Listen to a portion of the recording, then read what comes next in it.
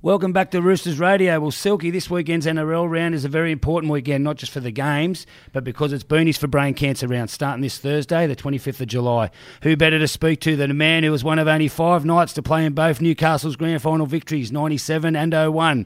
He retired from the game as a Novocastrian legend. Unfortunately, in 2013, though, he was dealt a pretty low hand and diagnosed with brain cancer. What's come out of this, though, has been nothing short of inspirational as the Mark Hughes Foundation juggernaut continues to fight the good fight, raising millions of dollars for research and awareness around the world.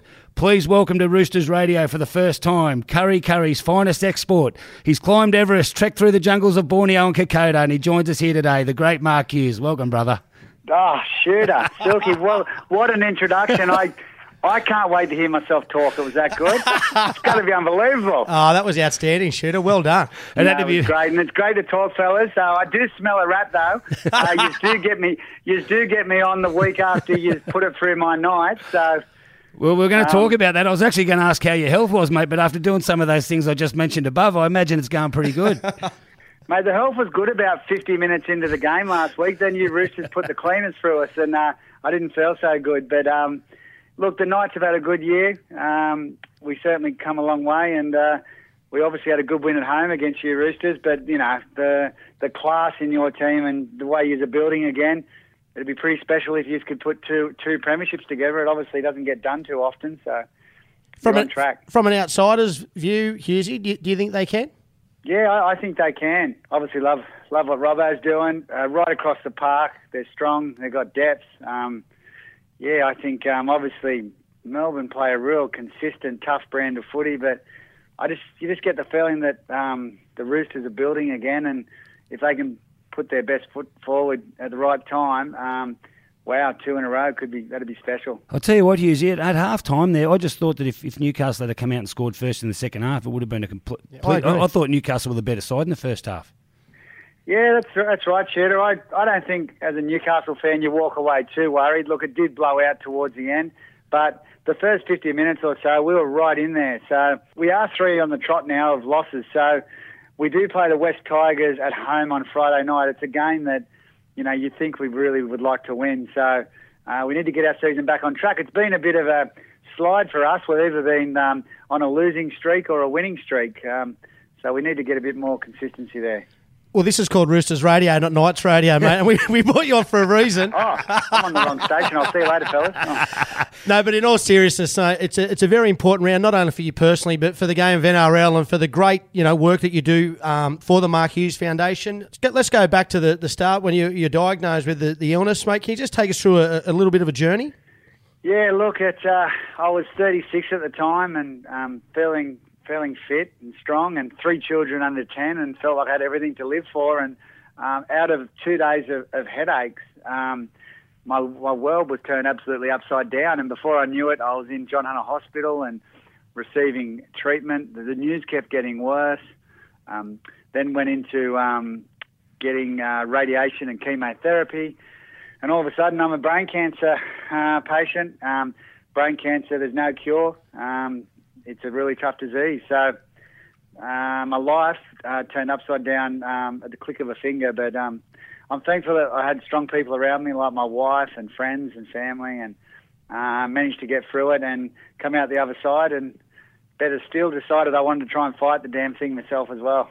And you're doing a good job. What are the stats, Hughesy, and what sort of funding is brain cancer getting at the moment? The stats are terrible. They haven't changed in 30 years. And the facts are that brain cancer kills more people 40 years and under than any other cancer. So it's hitting people in the prime of their lives and destroying families. It's the worst cancer for children 10 and under as well.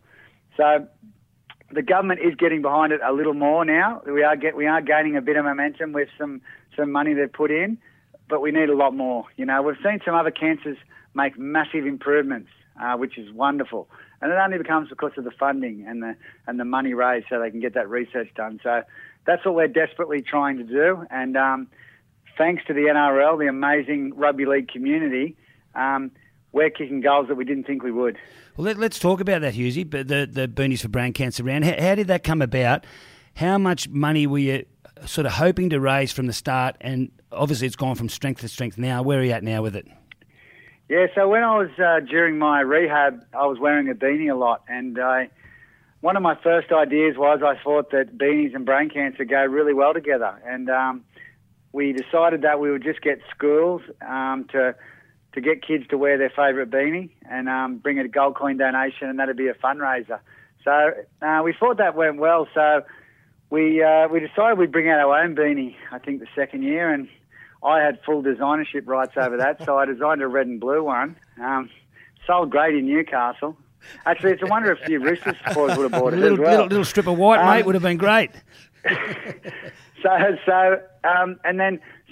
we started to get momentum, and I think we sold 5,000 or 6,000 beanies the first year, and then we sold about 14,000 or 15,000 the second year. But then, unfortunately, Matt Callender, Channel 9 employee, very respected amongst the rugby league community, Matt became sick with brain cancer, and he decided he wanted to help, so he contacted us and became really good friends with him. And during the time where he was extremely sick, he decided he still wanted to help, and he brought the media, he brought the NRL all together and helped us accelerate into a NRL Beanie for Brain Cancer round. And it just took off enormously, and we could never have dreamt of the results.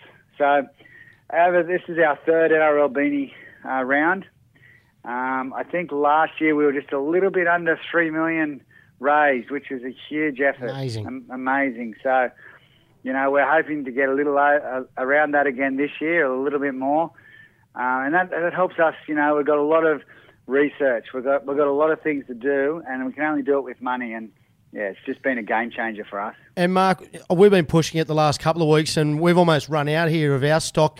But for people who want to buy them, can they buy them game day? I know they were selling them at IGA at Port Macquarie during the week because my daughter bought one. So where can people actually buy the beanies?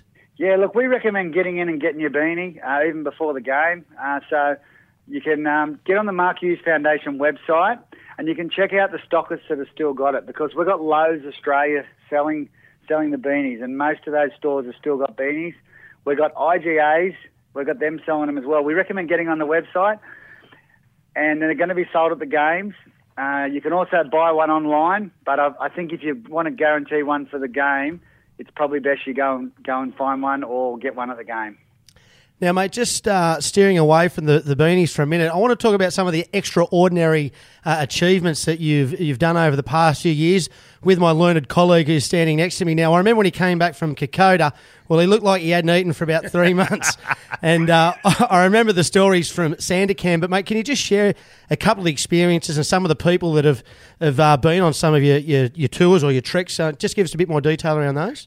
Yeah, my former teammate and great mate Billy Peden decided that we wanted to do some adventures to raise money. So we thought that would be a great idea. So we came up with Kokoda for the first year. Not only were we doing Kokoda, we were going to ride about 120 kilometres on our mountain bikes. You sold yourself 60k short, mate. 180. I think it was 120 to get to the mountains, and then another 60 at the end.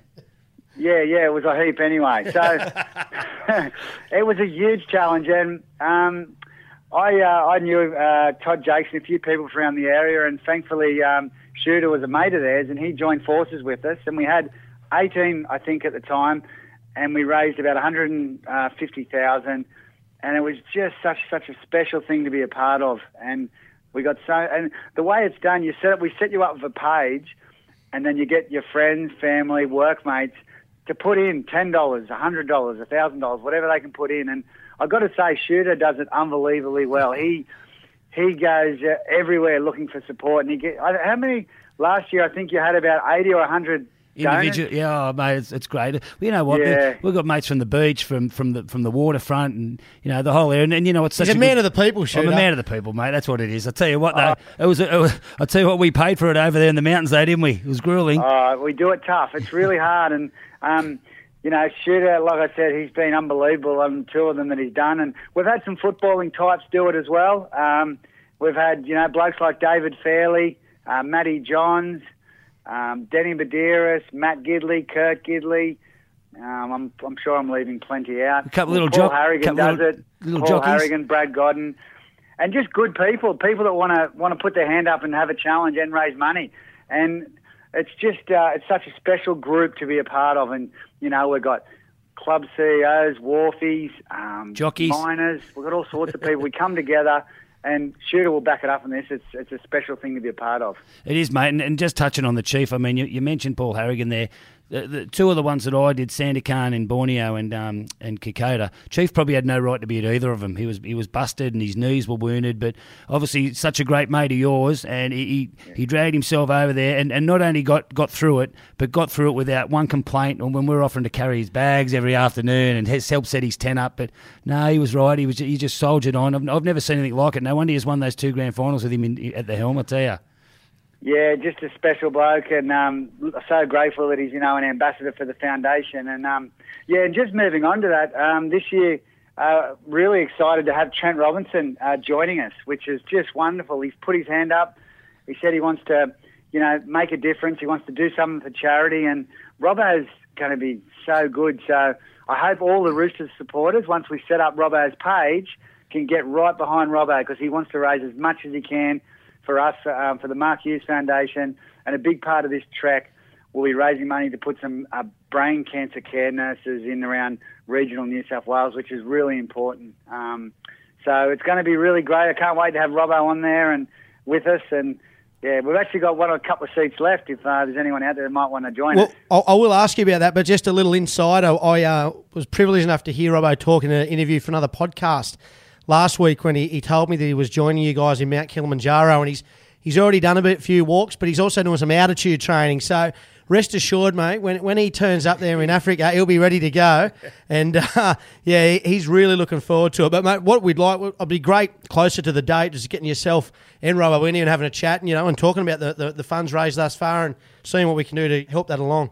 Well, I would love to get in and do that. And, yeah, I'm sure Robbo's going to, he'll be prepared, and he might have to give us a halftime speech halfway up the mountain, actually. Now, just on that point, Hughesy, you said there are a few spots available. If anyone was interested, how do they do it? So if people want to contact the foundation and put in their, let us know a bit about you, we're hoping to put a couple more on the trek. So you could be joining Robbo on an experience of a lifetime. You've got to raise money for the foundation. That's part of it. But, yeah, contact the foundation for more details. Mate, that's awesome, mate. Now, listen, I just wanted to, in finishing off, mate, just want to ask you a question. Would it be fair to say, Hughesy, that sort of what defines you as a man, it's not your deeds on the football field, mate, but your work off it? I mean, not by choice, I might add, but the Mark Hughes Foundation, mate, it's overwhelming success raising funds, awareness for brain cancer. You must be really proud of everything that's happened there, mate. Sure am, Shooter, and, yeah, I'm very proud of it. And, you put a lot of work into your rugby league and train really hard, and it's a big deal, but you're playing for 2 competition points or you're playing for a trophy, but I'm playing a new game now, and it's a basically matter of life and death for me and so many others out there. The stakes are so much higher with what I do now, and we're in a hurry to fix these problems. So I'm very proud of the work I've done, but I couldn't have done it without my rugby league background, without the support of the rugby league community, all that stuff. So I'm so grateful that rugby league's given me this opportunity, and NRL have given me this opportunity. And, now and again, if I feel a bit tired or a bit run down, I think of people that would love to be in my position that don't, they get brain cancer and they last 12 months, 8 months, 16 months, Yeah, that's and pass away. Well, I've got an opportunity to keep going at this stage, so I've got to take it. Well, I'll tell you what, mate, we'll all have our boonies on this weekend, our kids, parents, all the junior football teams, mate, and we'll continue to support you and the great job you're doing, mate, as long as it takes to, Hughesy. Keep enjoying good health, brother. You're a champion bloke. Good luck this weekend with everything, mate, and I'm sure it'll be a cracker. Thanks for joining us, Hughesy, on Roosters Radio. We really appreciate it. Been a pleasure to speak, fellas. Thanks for having me, and all the very best to the mighty Roosters for the rest of the season. Good on you, mate. Good on you, Hughesy. We'll talk to you soon, mate. Fellas. Bye, buddy.